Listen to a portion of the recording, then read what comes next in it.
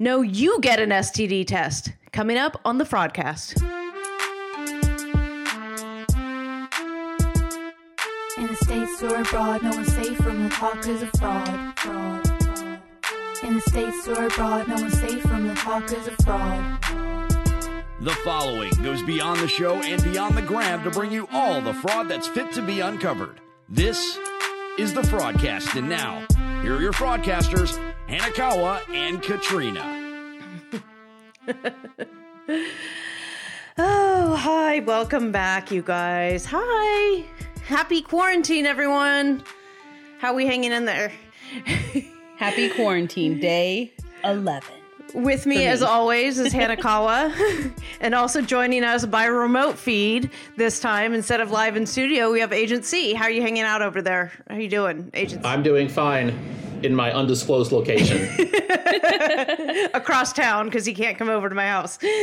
A responsible social distance away. Yes. You know, I've been practicing social distancing for like 18 months. It's all good. I've been ready for this. I've been training for this my whole life. Right. I'm like, this is years in the making. People are like, how do you deal with not going anywhere? It's like, wait, you guys go places? Yeah, I was like, sometimes you go outside? Oh no, we don't do that. No.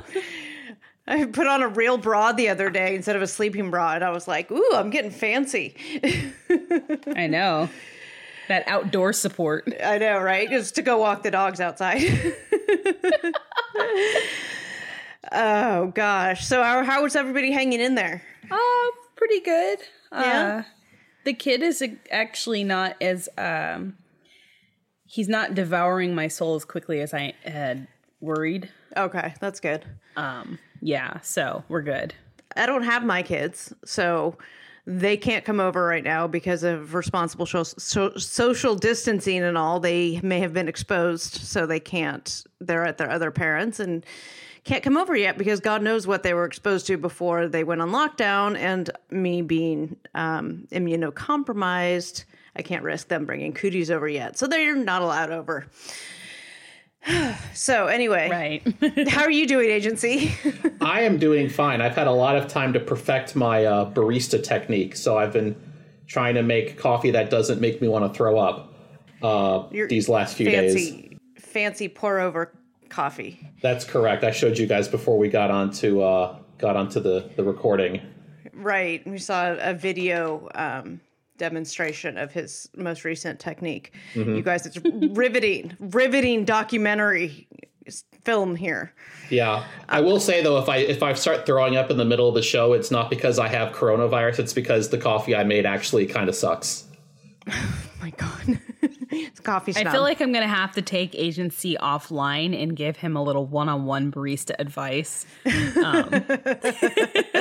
on how not to make your stuff too acidic when doing a pour over, because that's usually what kills people. Oh my God. I have no idea what you guys are talking about. I just put a K-cup in my Keurig and pour it. You know, I'm an alcoholic. I go to a lot of meetings where people make really bad coffee. I can't afford to be a coffee snob. Otherwise, no. There's a lot of bad coffee at the meetings I go to, so. Yeah, I am a coffee slut, so I usually take it in all forms. My favorite is actually diner coffee because it's intentionally bad and it's pretty much colored water that's hot. And I'm like, this is fantastic. So there is diner coffee is its unique sort of treasure, I would say. Right? Yeah. I actually, for as horrible a human being as I am about coffee, I actually really like diner coffee. And I'm sort of sorry, not sorry about it. Right. It's like everyone's hidden dirty secret who loves coffee. They're like, we love going to the diner. It's all coffee. Good to me. I guess I'm not, I'm kind of like you. I'm a slut. I'll take it in all forms. Why not? If it's there, I'll drink it. Oh gosh. Okay. So, speaking of sluts, let's move to 90 Day. No, they're not. To the 90-day slut fest. There was a lot of sex happening. There were some sex happening on this episode. We don't have really any major fraud at the moment, so we're kind of gonna go. I'll talk a little bit about the the episode and some thoughts we have about some of the ongoing things that happened and sort of what we know. And then we're going to move into some agency visa stuff. He's been hoarding, like you guys are hoarding toilet paper. He's been hoarding questions for visa stuff. So he's going to answer all those in that segment. But first, we're going to talk about the show. So did we start the show with Lisa and Usman, or I can't remember if the show started that way? I feel like we always start the show with Lisa and Usman. Like, they're the openers and they're always in bed. Yeah, so they're waking up another morning after, I guess, another one. So they're talking about Usman's concert that he has coming up. To debut his video, his Baby Girl Lisa video, I Love You song. And she is really concerned about the female reaction that she's going to witness there. And then he takes her on a surprise visit, you guys. Very exciting surprise visit to the very room that he wrote her song in. And I swear to God, if she says, oh my God, this is where he wrote my song. Oh my God, it's my song. This is exactly where he wrote it. Oh my God. I swear to God, I wanted to punch her. It's like, I think each couple has like their own phrase that's repeated multiple times, along with he's a relationship coach. Mm-hmm. It's he wrote me a song, or the song was written for me. Therefore, anything related to the song, I have say over. It's so weird. Yeah. But he basically takes her to a closet. Right. With like some milk crates and a keyboard. Right. There's like this little DJ system, which is, I mean, if he made that song off what was in that room, there is more miracle happening than we know. Because... You know, that's the first time I've ever heard someone say he took her to a closet and then the story ended up on a good note. I know, without being pregnant, right? Yeah. Although, you know, given how Lisa talks about the song as if it's sort of a religious artifact, I'm surprised she didn't try to consecrate the space right there. You're right. That's a good thoughts. Oh, raw if dog. the friend wasn't there, maybe she would have taught him a little bit more about spontaneous American closet sex. Oh God. Oh. Speaking of friends, so this was one of his Usman's business colleagues, and he comes over, and they start talking, and this apparently is the guy who made the original video. Mm-hmm. And so Lisa doesn't like him because she has, her thoughts and opinions as being the rap industry video director extraordinaire that she is. She's decided that the video didn't need to have the model in it, and it should have had her instead in this ghost Aretha form. So she doesn't like this guy, right? And this guy is like, he's like insulting her with using like Nigerian slang that she doesn't understand, like right to her face, which I think is hilarious. My goodness. When he was like, he's just kind of like, it's a music video, like, and everyone who watches rap videos or any kind of music video knows that you rarely see the rapper's girlfriend or wife in a video, even if it's a love song or they feel like it was written about them. Mm-hmm. Like, that's almost bad juju. Like, you don't put your significant other in your video because that, like, means you're going to divorce. Yeah, I mean, the point of the song is to relate to lots of people, a wide audience. And you narrow it down, especially by putting a picture or a ghost form of Lisa into it. You're going to completely alienate, like, you defeat the purpose of the song. I'm no rap director, music director, right? But my personal thoughts are that you're trying to relate to as wide an audience as possible, right? So why would you limit it by saying, oh, it can only be about this girl who was the original girl that it was written for? To put it a different way, the whole point of the music video is for his fans to want to be Baby Girl Lisa. And so they need a stand-in that they can project themselves onto. And I hate to say it, guys, Lisa is not someone who his fan base can easily project themselves onto. You don't say. I know this is some Megamind material right here. Right. mind blowing. But on that note too, it's almost like the audience for the song is going to be women and maybe some men. But majority of the fan base that's going to be desiring Soulja Boy singing to them about loving them is going to be women. And I don't want there to be a face that I feel I have to compete with in a song. Right. Like it's okay to like Lisa needs to let go of the fact, okay, yes, the song was written for her allegedly. I mean, I have my doubts about that, but whatever. He tells her it's written for her. For all intents and purposes, it's written for her. She just needs to be okay with that. And the rest of it doesn't mean it's actually literally her in the video, even though she's the one that it was written about. Right. Like, and then can we say that having her in ghost form would almost make me think it was one of those. Do you remember that? Was he Puff Daddy back then when they sang that song for the rapper that got shot? And it had like his ghost image in the background. Like, I would think that the song was a memorial song. Right. If I saw like this random visions of Lisa in the clouds. This random white girl like floating in the background. It doesn't make any sense. His fans would say, God, Usman, you really don't look like your mother. Oh, no.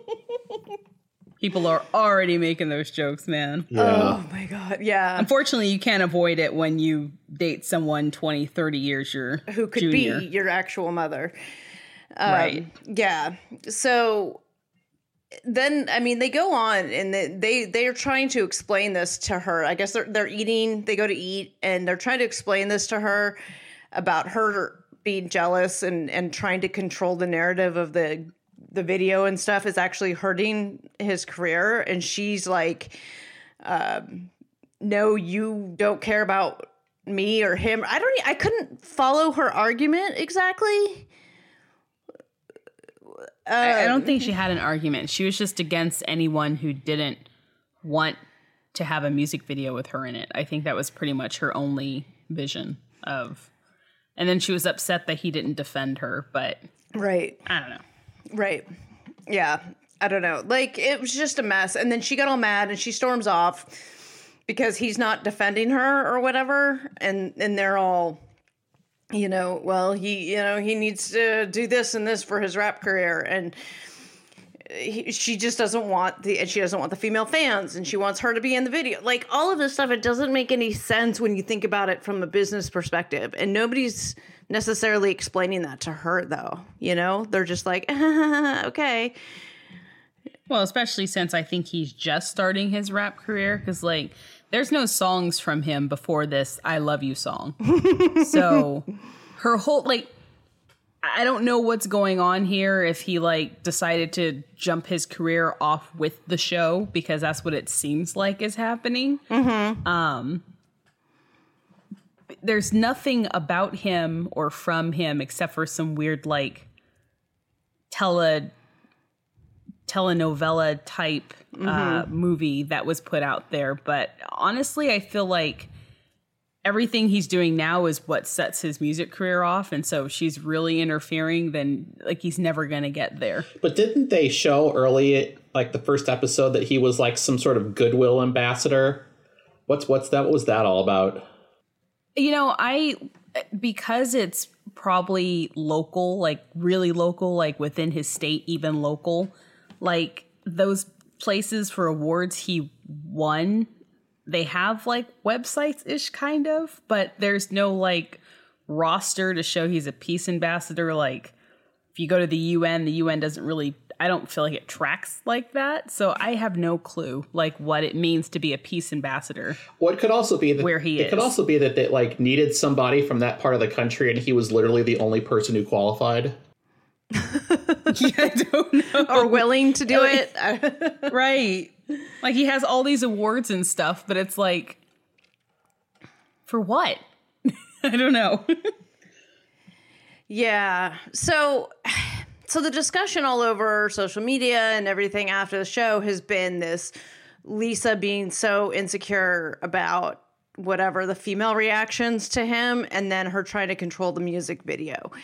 And neither of which are helpful to Usman. But I feel like nobody's explaining that to her. And I don't think she's going to listen to anyone who attempts to explain it to her. That she just needs to back off. Right. Yeah, whatever insecurity she has needs to be put to rest or something, because oh my God, we need to tighten up your Facebook. Yeah. I'd be like, tighten up, huh? Mm-hmm. Tighten up your coochie. How about that? All right. Anything else on them? No, I don't think I had anything else worth note. Okay. We didn't have Darcy and Tom this episode. I think they were in the previews, though. They are not in this episode. They might have been in the previews.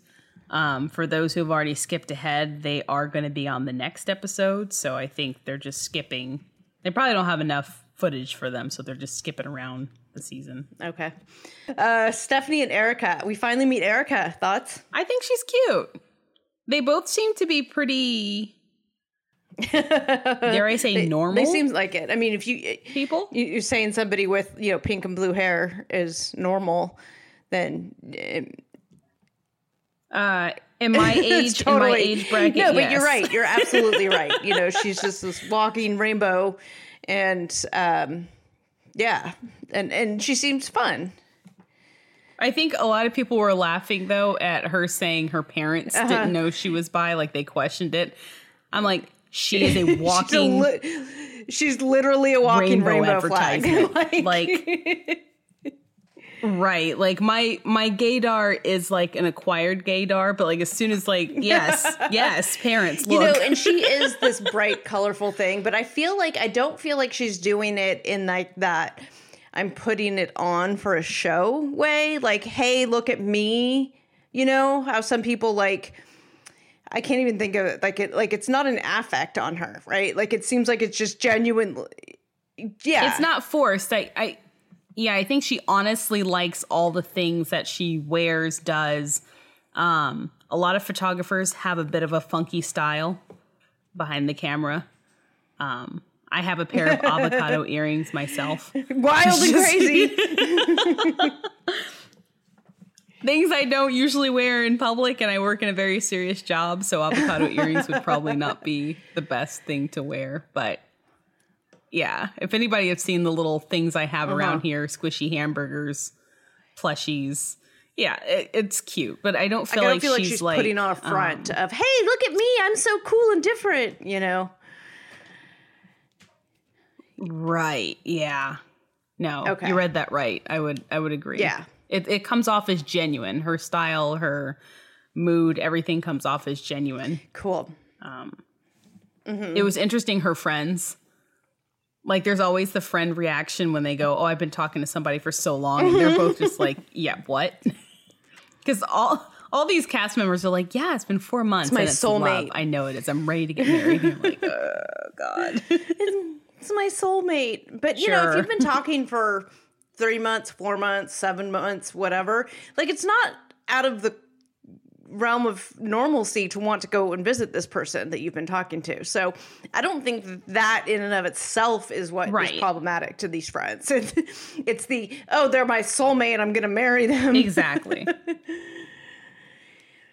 So I'm going to share with you guys an observation I had about these two. And keeping aside, previous discussions about Stephanie, I think that given that these two are kind of I guess you could call them a trailblazer couple. They're the first gay couple that 90 Day has had on. I don't think they wanted to go very extreme with the kind of person they chose to be the first of that category. They didn't want to have like a Colton Larissa or a Danielle and Muhammad type pairing for that category. So I think they played it a little bit safe. Just given kind of some of the meta sensitivities that I'm sure exist around that kind of representation. Right. Not to say there won't be drama. Yeah, because if you put two women in any situation, you're going to have an ounce of drama. Hey, that doesn't matter if you're straight, lesbian, bi. Okay, those are your words. You said that. Yes, because I know. Yeah, I agree. But they're really cute in their airport meeting, and so we'll see. We'll see. Their storyline seems to be a little bit along the lines of, Stephanie is very celibate and hasn't, is not this like super fast and loose woman. And, she's wondering, Erica's a very sexual person. Is she going to be okay with me waiting? Am I going to want to wait? Whatever. So it seems like that their storyline is going to be a bit about that, which we thought we were going to see with Ash and Avery when Avery's like, yeah, you're going to sleep in the other room. And we cut to them waking up in the same bed together. Later. She's like, I couldn't resist such a hungry man. Yeah. Should we just move on to them? That's the transition. That was the transition. That was amazing. And the producers are like, so did you go to sleep last night? She's like, does it look like I went to sleep? I want to take a minute just to touch on, we all make fun of Ash's eyes, his big buggy eyes, right? His crazy eyes, everyone's commenting on it. He did come out on social media and say that he has thyroid issues and possibly Graves' disease, which is what everybody's been speculating on that caused his eyes to do that. So I'm just going to put that out there. He did come out and said, despite everybody making fun of him and all of this stuff, that this is the real situation. He did try to say before it was due to heart contacts, but it looks like he's come out and said it's a thyroid issue, which, it is what it is. It's not like you can do anything about it, Doesn't mean we're still not going to call him crazy eyes, but right. I can I can imagine that we all have some kind of health issue that we necessarily don't wish the whole world to know about. Like, why do I have to explain I have a health issue for you to stop saying I'm on cocaine? But that's what it looks like he had to do, Yeah, and people still don't believe it. But at this point, who cares? Like, the memes are going to be the memes. The jokes are going to be the jokes. Those who care to know and understand, that's their thing. What's that popular talk show host? Is it Yolanda Williams? What? I forgot. Oh, okay. She has Graves' disease too, and I remember if you ever look her up, it's the same thing. So of course, my mom, being a nurse, was like, "Oh, that looks familiar." It's like, stop diagnosing people. So, yeah, but yeah, that's all we. Well, that's not all we had on them because Avery gets to meet Ash's brother, who sounds like he's really uptight on anything fun in life. No drinking, no pot, no foreign women, no sex. He does seem a little uptight. They meet for dinner. Avery orders an extra dirty martini, which for the record, I used to be my drink of choice. And Ash orders one, and I think it's really funny. And I texted this to you actually because a dirty martini in and of itself, I think, is an acquired taste because the dirty part is the olive juice. So you're drinking green olive juice with your vodka. It's kind of a sort of a unique tasting drink, right? And she gets it extra dirty, which means a lot of olive juice. And so he orders that. Right. She wants that shit cloudy. And I know exactly what she's talking about. So I don't know, for somebody who doesn't drink much, if at all, or drink those, to just go straight to an extra dirty martini, I think is a little bit steep learning curve for you, Ash. But hey, you tried it. I think he mainly ordered it, and this could be his relationship coach coming out to make her feel like she had an ally in the situation. Because for me, I would not want to be the one drinking alone, looking like, being judged as an alcoholic or something. I'd like my partner to get one too, so then the brother can be like, okay, whatever. Like, it doesn't feel like you're ganged up on. But the look on his face when he took that first sip was like, holy shit. Or I should like have a got nice a beer. glass of wine or something like that. Yeah. Some what is that? Moscato, something. That's what I'm saying. He went like a dirty hardcore. martini is that's some unique tasting. That's a unique taste.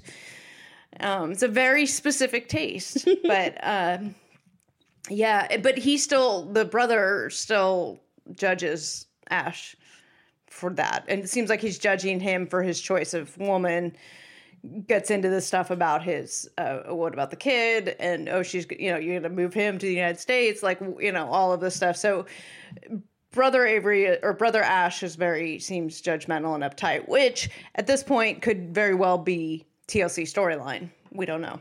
We haven't gotten that story.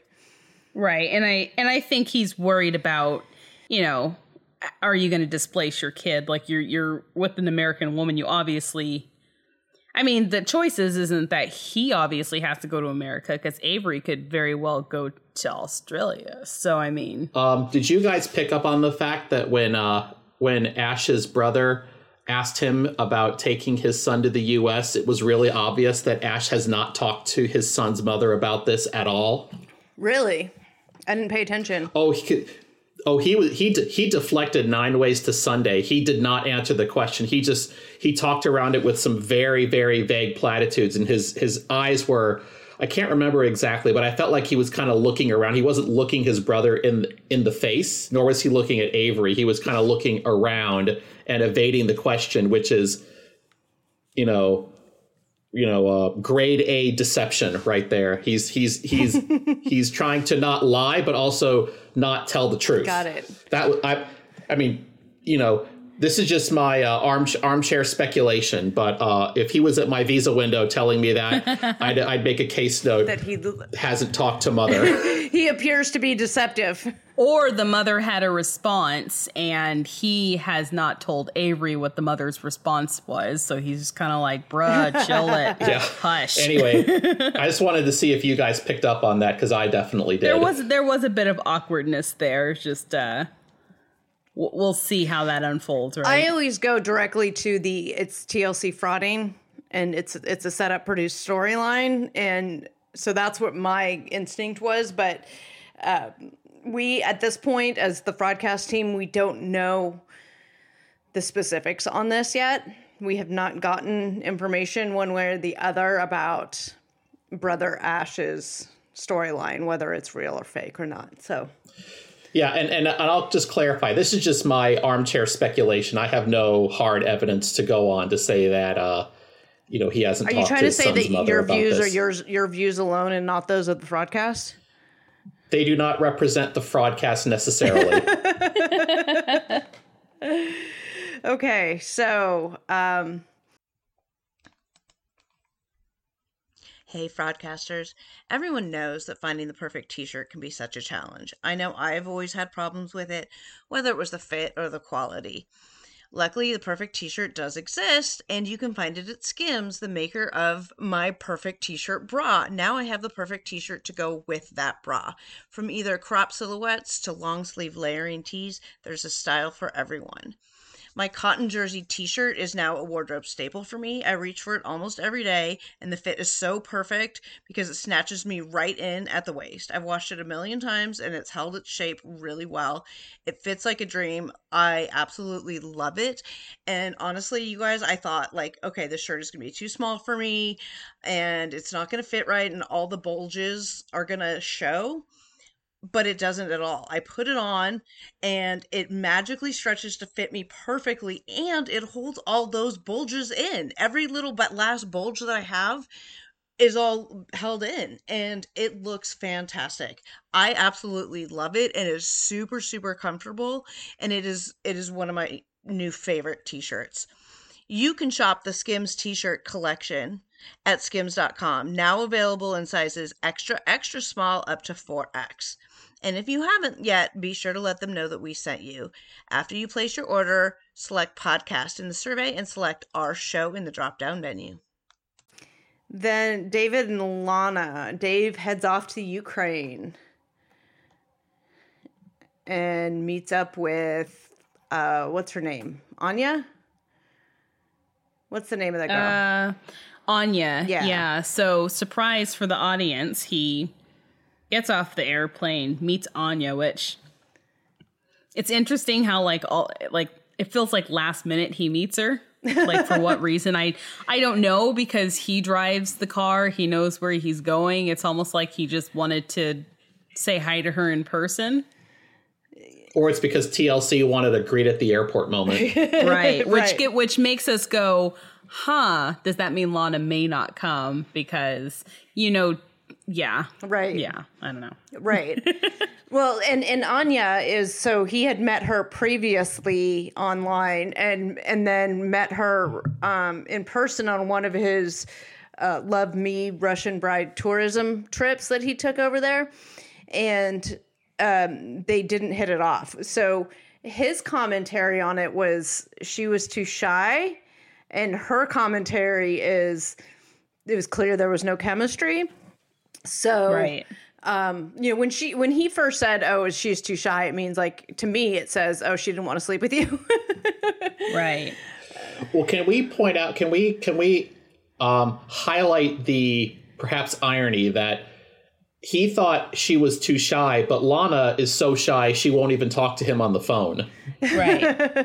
They're all very shy. They're all very shy. But he's been doing this for, I think he said, 20 years? These Russian women. Yeah, he's gone on 40 trips to Ukraine and Russia area. 40 trips, and he's dated over 100 women. I don't know if I buy that. Like, define dating. Well, we all know what dating on this site is, talking to him on the site. That's what they consider dating. We're going back into high school where we were dating because we wrote a note to each other. Right. And we said I don't know how in depth they were, but Hetero Lifemate and I had this very same comment when we were watching the documentary Love Me, which, by the way, if you want a video watch along, it's up on our Patreon. Is me and Hetero Lifemate watched that documentary and videoed it. Oh, that's awesome. Yeah, so it's up on the Patreon if you're interested in seeing his reaction to the first time seeing it. But one of the guys there said the same thing about how he had dated like 30 to 50 women. And we're like, well, what did you define dating? If it's like, did you email them and they emailed you back? Which, by the way, was on the show on the movie was $10 a pop, coming and going. You pay for both of those, so that's $20. Well, and these men have the means to talk like that. But I think like just how we are witnessing with like Caesar and Maria, and then Dave talking about Lana in the past, I can imagine that they put more eggs in their basket. Mm-hmm. So when they go out there, maybe if this person and this person and this person doesn't want to meet, okay, I at least met two of them. Like, I think there's almost an expectation that these women are going to flake to some degree. Mm-hmm. Well, they should have that expectation. So you put a whole bunch in there and just do like this, mini tour each time you go. Right. And I hate to get ageist with you guys, but have you ever used like online dating apps? Like, no. You don't got to go to Ukraine to prep for that kind of stuff. Yeah. Well, you do if you have a preference, though. If you prefer that type of woman, then you're not going to meet that at your Safeway down the street. And by type of woman, you mean somebody who's so desperate to get out of the Ukraine that they'll sleep with your sorry ass just to get out of Ukraine. I was going to say someone who played in the Bullwinkle cartoon. Well, yeah, that too. I was going to say the other side of that, is these women who the only thing, like their entire goal in life is to get out of Ukraine, and he may be their ticket out. And he recognizes that. So, yeah. So that's what we have with them. What I thought was hilarious with him is he's like needs to take these pictures with Lana so they can apply for the K1 because, one of the, right. And agency, feel free to weigh in here. But as he said correctly on the show that one of the requirements of the K1 is you have to prove that you have met before, and that's part of proving your bona fide relationship. So he's focused not so much on meeting her and let's hang out and do things together. It's let's meet so we can take these pictures so I can apply for your K1. Right.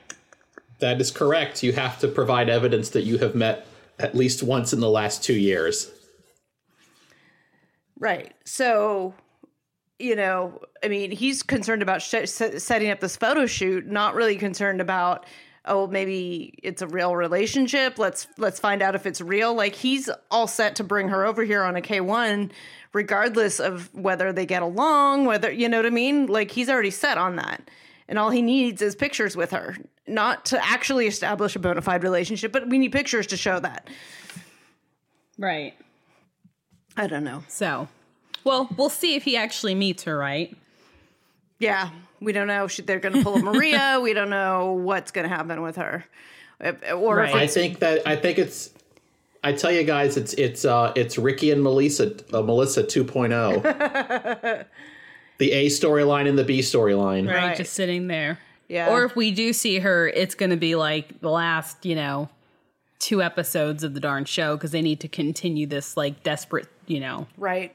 need to meet her. Right. But, and then our other desperate couple, Yolanda and Williams, did we see them this episode? No, they were on this one. No, they were. Yeah, they were. She was. Well, she was talking more about him ghosting, and she was at the clothing store with her friend, I think, and trying to explain to her friend that she's going to go anyway. And friend's like, "Yeah, no." And she's like, "You're probably right, but I'm going to go anyway." He deleted his whole. Well, the argument her friend has is weak. You don't know him and you've never met him, so you're going to go. She goes, yes, because if I go there, then I get to meet him. She goes, but you haven't met him. Like, it was the most circular conversation ever.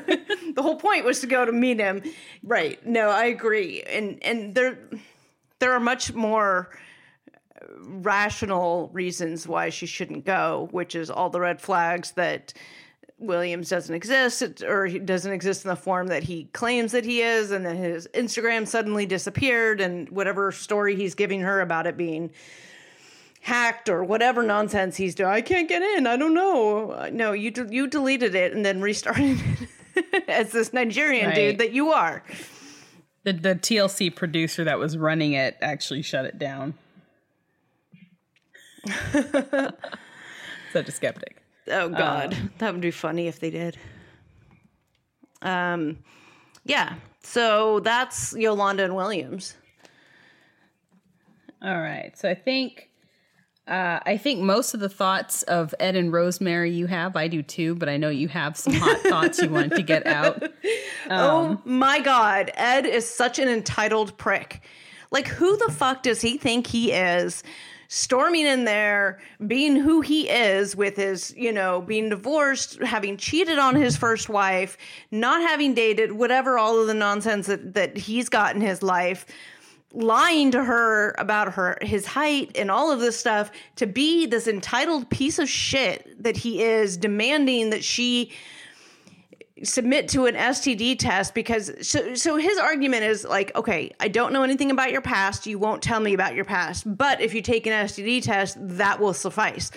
Those two things don't equate to each other. Like, taking an STD test and being free of STDs still doesn't explain any of her past. So if your thought is genuinely that you want to know what her past is, then talk to her about that, right? And talk to her in a caring manner, that of a concerned boyfriend, or, wait till she brings it up. It's clearly painful for her, right? Like, why demand that she submit to this invasive STD test that somehow means if it's negative, that she's somehow absolved of whatever nonsense you think she's engaging in about her past that she won't tell you about because she's allegedly being cagey about it. I think he's an entitled piece of shit. I don't think wanting to know about her past is in and of itself a bad motive, but the way he goes about it is completely not kosher in my book. And she had every right to be mad at him and storm off. So that's my thought. Throw it back at him, yes, right? Because the STD test will only give you a view of current state as far as you're not having an STD. But what he wanted to know, kind of like the details of her kid's father, the details of any relationship after that. Right. I'm an open person. I have no problem, discussing past relationships. I don't go that far back, but well, your baby daddy is on TV, so you can't avoid that one. I didn't date a lot of people. Like, I'm still on one hand, but regardless of that, I shouldn't be forced to give a description or go into detail about the relationship. Her most recent boyfriend could have, beat the shit out of her, and she doesn't want to relive that in her mind. Right. And he has this I need to know about your history. I need to know if I can trust you, says the person that cheated on his and lied to her about his height. Yeah, just saying, Yeah, and I don't have anything against both parties taking an STD test prior to engaging in a sexual relationship. I think that's a healthy thing to do to make sure both parties are clean or everybody's aware of what is happening, like say one of them has herpes or something, like that should be full disclosure, like all of that before engaging in a mutual consensual sexual relationship. I don't have a problem with that. His demanding that she take this test is somehow a way of absolving her of his need to know every detail about her past relationships does not equate. Right. Case closed. Case closed there. Right? Because, and then, she throws it back at him and says, well, you need to get one too. And he's just like, oh, but the labs here are dirty kind of attitude. Oh, but it's okay for her? It's good enough for you because you live here. You're used to this standard of living, but I'm not. That's where I kind of fell off the bandwagon for Ed because, it's like I can sympathize with him wanting to feel like things are on the up and up. I think I agree that he wanting to know about her past and wanting to know if she's, free of illnesses are two separate things, in my opinion. And especially on the first one, you do that over time. You get to know the person and, people are not always going to be, I take it that Ed is probably a little more open. He's from Southern California. He probably is a bit more used to sharing than that part of the world. And he just needs to take time to build a rapport with her, and the information will come as she becomes comfortable with him. And to say that if that taking an STD test will absolve her of having to talk about her past means that he really only cares about her past insofar as her sexual relationships are concerned, which is not a really good message to send to somebody. Exactly. And I appreciated Rose being as real as she was. She got a plums from me. But yeah, Ed really lost me when he said, well, he's going to take it when he gets back. That's not appropriate. That's basically saying your clinics are dirty, but it's okay if you put yourself in that environment, but not for me. He should have said yes. Here, just hint for any of you guys who might be future Eds. The embassy has a list of doctors that you can look up and pick one to go to. There's a large expat population in the Philippines. You can find a place of decent quality. So he really handled that situation poorly. And I don't know how much of that was kind of set up by the producers to create maximum drama, and versus how much of that was just on him. But clearly it was not a situation Rose especially appreciated being in, as her reaction showed to us. Right. Yeah, very well said. I mean, I think also just like he has this sort of sense of entitlement that like she lives in such poor standards that it's okay for him to treat her like this. And that rubbed me the wrong way as well. Like, he was such a prize, and, he was I don't know if it's, he's rescuing her, or his Captain Save-A-Ho complex or whatever, that like, of course she'll give an STD test in these dirty clinics that I won't, but she will because she's so desperate to get out of here and I'm her ticket out. Like that came off of him as well. And it was just all just ugly and ick. And I was not a fan. Right. And if he was so worried about it, like from a soft skills perspective, he could have had one first and actually talked to her about this instead of popping it up to her in person where she can't take time to create a response. Mm-hmm. And did his first and said, hey, I just want to make sure we're open. I did this. This helps me. Blah, blah, blah. We build trust. Blah, blah, blah. But, yeah. And I don't think a lot of people have a very good view of him now. So they did a good job at turning the tables and making us hate him now. Yeah, so we'll see. We'll see. We do not have information at this point whether they are still together or not. Well, someone on Reddit posted his his Plenty of Fish profile. Right. Well, we don't know if that's actually him or if it was a fake, right? Right. I can make a lot of profiles for him. Yeah. I could easily do that. Yeah. So we don't know. We're looking into some stuff, some social media profiles, but at this point we don't have anything one way or the other to show it. Right. I think that's Visa questions. Yeah. Okay. Yeah. All right. So I've received a fair number of questions from the community on Reddit. So I'm going to go through a few of them. And if you guys have any questions that you've received, feel free to ask. All right. So the first question, and I think this is actually a good one, is how will the current coronavirus-related border closings impact fiance and spousal visa processing? And so I'm going to take a look at this question from the perspective of how does this affect the show? So we've heard that on March the 20th, all routine visa activity was suspended around the world. USCIS is also in a reduced processing mode that extends, all across the federal government. So I would say that there is and given that we don't know when routine visa services will be restored, it'll have to be at a point where the State Department lowers its travel warning and allows the embassy staff that's been brought back here to the U.S. to return to their postings overseas. They won't resume visa services before that happens. If we assume that that's not going to take place until probably the summer, which is, I think a fair assumption, we could see this potentially impacting the next season of regular 90-day. I don't know what kind of a schedule they usually maintain, but if we assume that a lot of the filming takes place in the late spring and early to midsummer, that those couples are not going to be getting over here anytime soon. Now, maybe they'll, delay and, film in the fall and the winter, but we might see our beloved season 8 delayed as a result of the visa uncertainties. Interesting.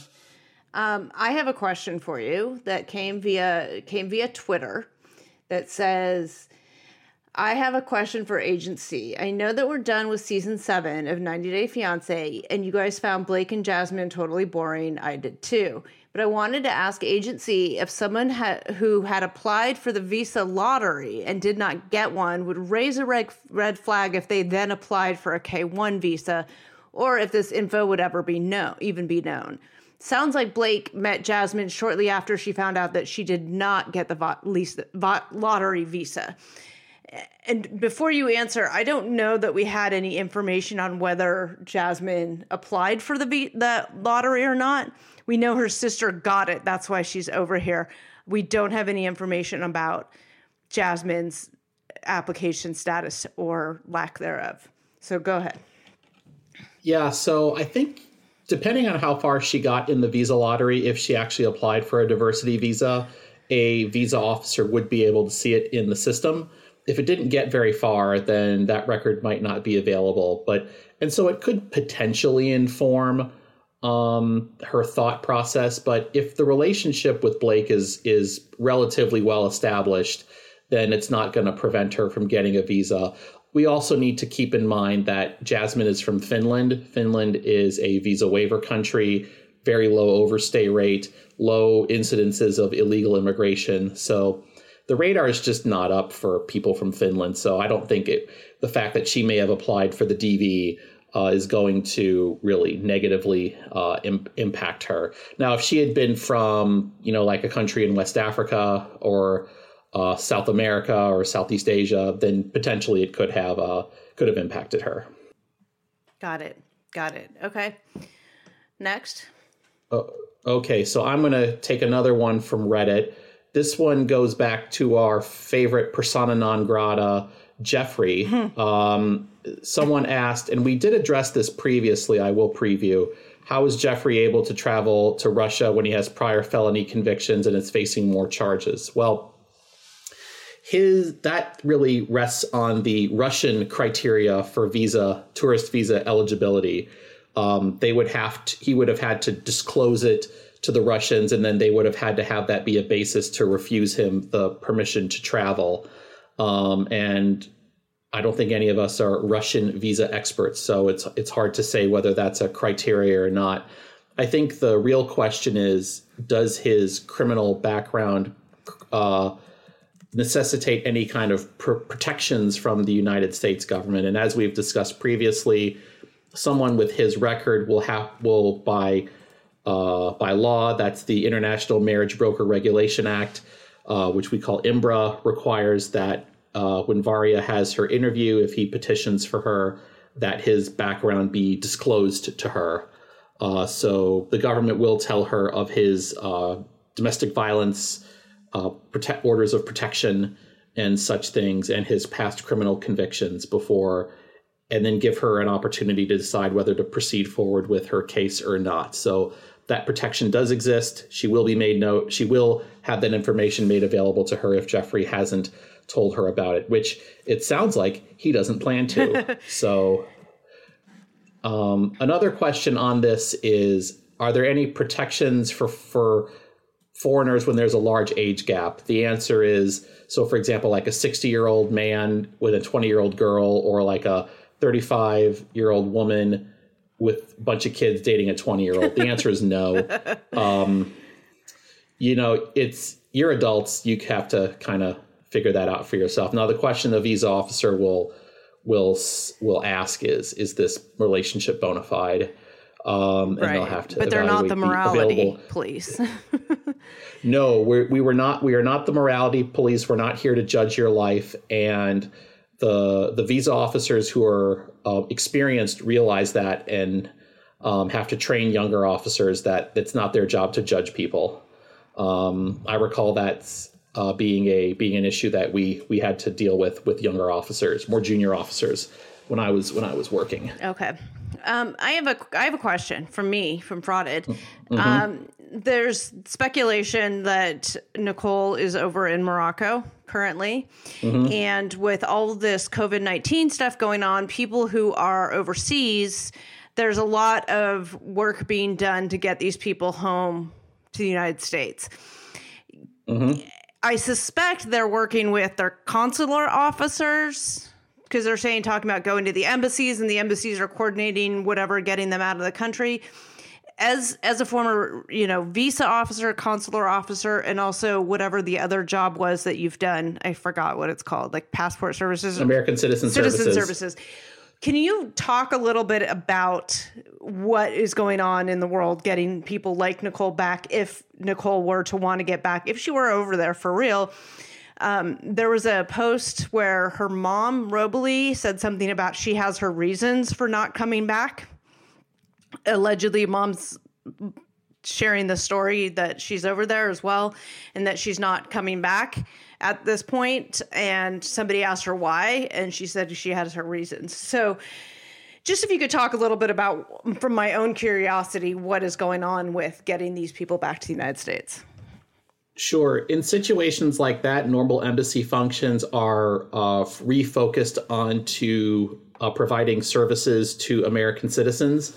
That's part of why visa issuances have been suspended and routine passport services are suspended, because the embassy is focused first and foremost on locating the American citizens that are in their district of responsibility, communicating with them, and then making them aware of the available resources the government has put forward. So in order for the government to, help you, they have to know that you're there. There's a program called STEP that you can register for when you go overseas. That means that if something happens during that window, the embassy has a way to contact you. And then you work with your embassy to get onto, for example, a charter flight. Sometimes they charter aircraft to take people back to the U.S., I believe. when I was when they did that in the Middle East during the Arab Spring to get American citizens out of the countries that were experiencing civil unrest. And you'd see that in other situations as well. I think they may have done something similar in Libya. There was a huge humanitarian effort made in Haiti after the large earthquake that happened there. And so, anytime there's a crisis, the government puts together a task force that monitors the situation continuously, tries to communicate with all American citizens it's aware of that live in the affected area. There'll be someone, they have a function that monitors, affairs 24/7. There'll always be someone available for a person to communicate with, and then they'll just work with them to get them access to the resources. But that's part of it. Again, that's why routine functions shut down, because it takes a lot of work to coordinate these responses. Got it. And some people had reached out in addition to that and said that the hassle of the process that they were suggesting for people to get back from Morocco was more trouble than it was worth. Right. So there was the risk of getting infected while you're waiting in customs, both I think they were routing them through London, Heathrow, and then getting them back through to the US. Like, we saw the lines of people shoulder to shoulder for hours. Right. I probably would stay put myself, to be honest. Yeah. Yeah, I mean, there's a, if you're going to try to bring a bunch of people out, you're going to have them be in close proximity to each other. Obviously, if you're able to get out under your own resources, you can do that as well. In terms of being cumbersome, I'm not really sure. I mean, anything we did in the government was cumbersome just by its very nature. Right. Pretty much. So our standard of judgment was really bad because everything for us was cumbersome. We were just used to it. Right. That's just situation normal for you. Okay. Next question. Let's see. Here. Where's a good question? Are there countries of origin that automatically raise red flags because they're so well known for scams? Yes. Yes, there are. The list changes constantly. Nigeria is one of them.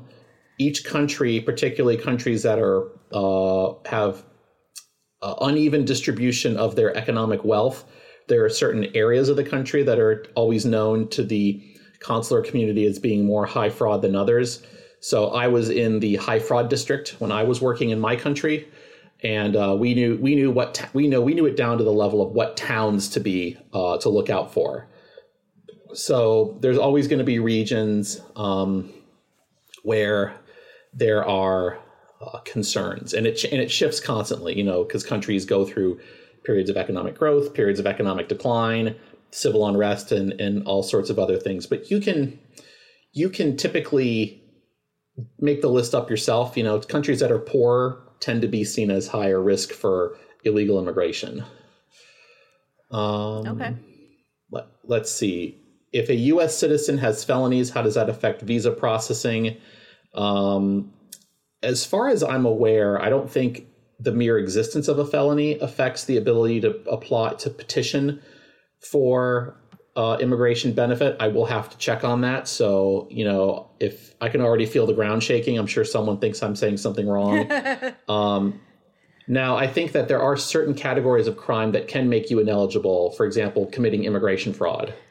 I thought you were going to say committing murder, and I'd be like, well, that too. I mean, if you've I don't know, maybe you're in jail, maybe you're in prison, maybe you've served prison time for a murder and you're out now, and you want to marry Svetlana. I don't know, that it was writing to you while you were in prison.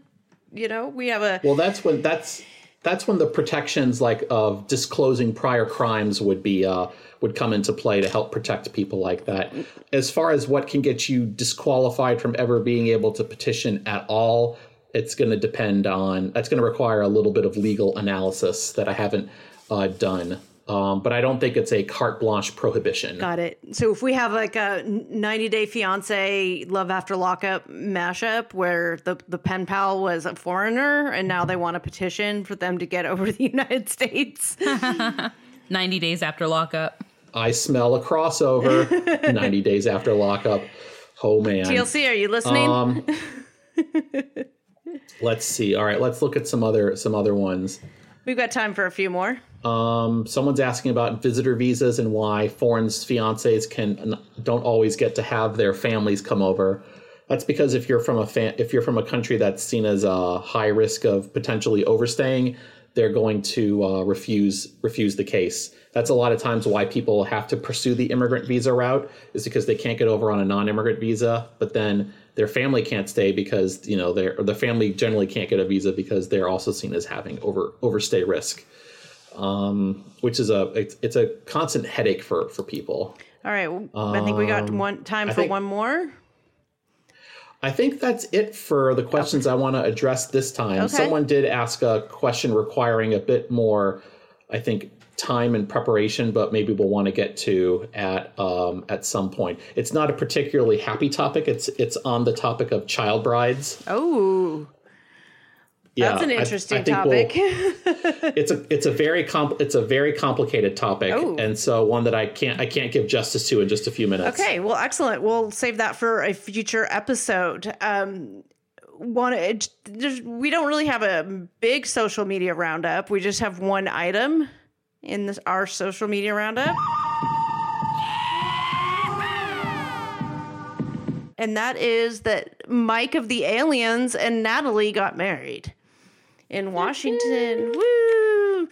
They got married recently. It's been out there all over, and congratulations. That's within the 90-day window of when she came over. So it was just a matter of time before that wedding certificate turned up. So there we go. That's it. That's it for social media. Shameless self-promotion.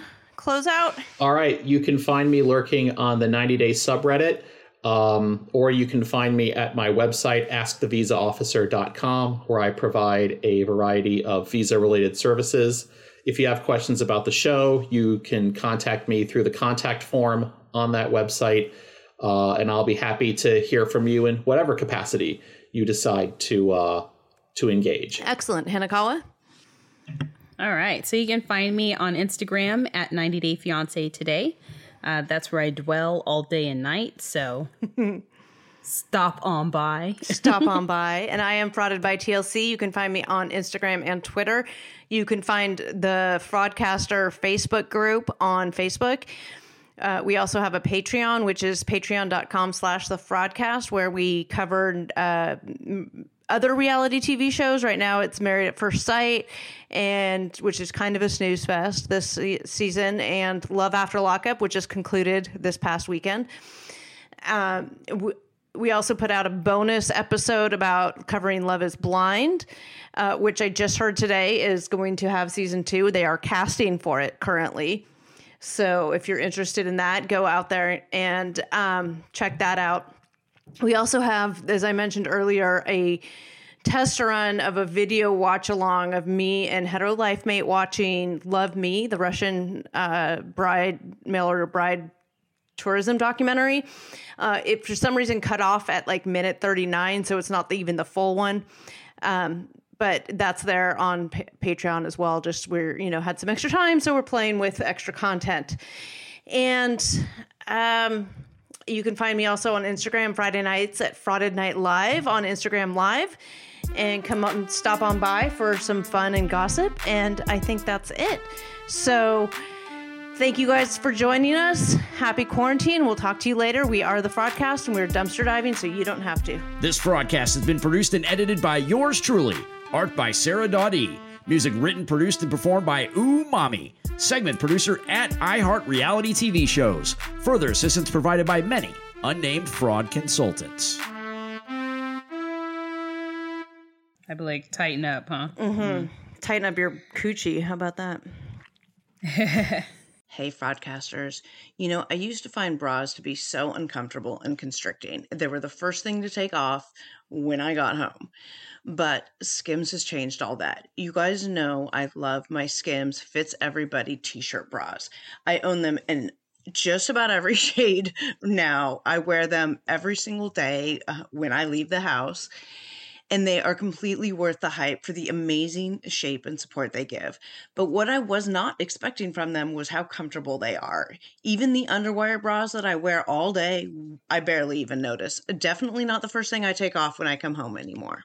Y'all, I'm a 36 double D, and I've had a reduction, and I've gone up and down and lost weight and gained weight and all the things. And the Fits Everybody t-shirt bra, I swear, fits me the best. I finally found a t-shirt bra that I can wear, but not only that, it is the best bra that I own. It holds the girls in so well, and let me just say, Hetero Life Mate really appreciates these bras too.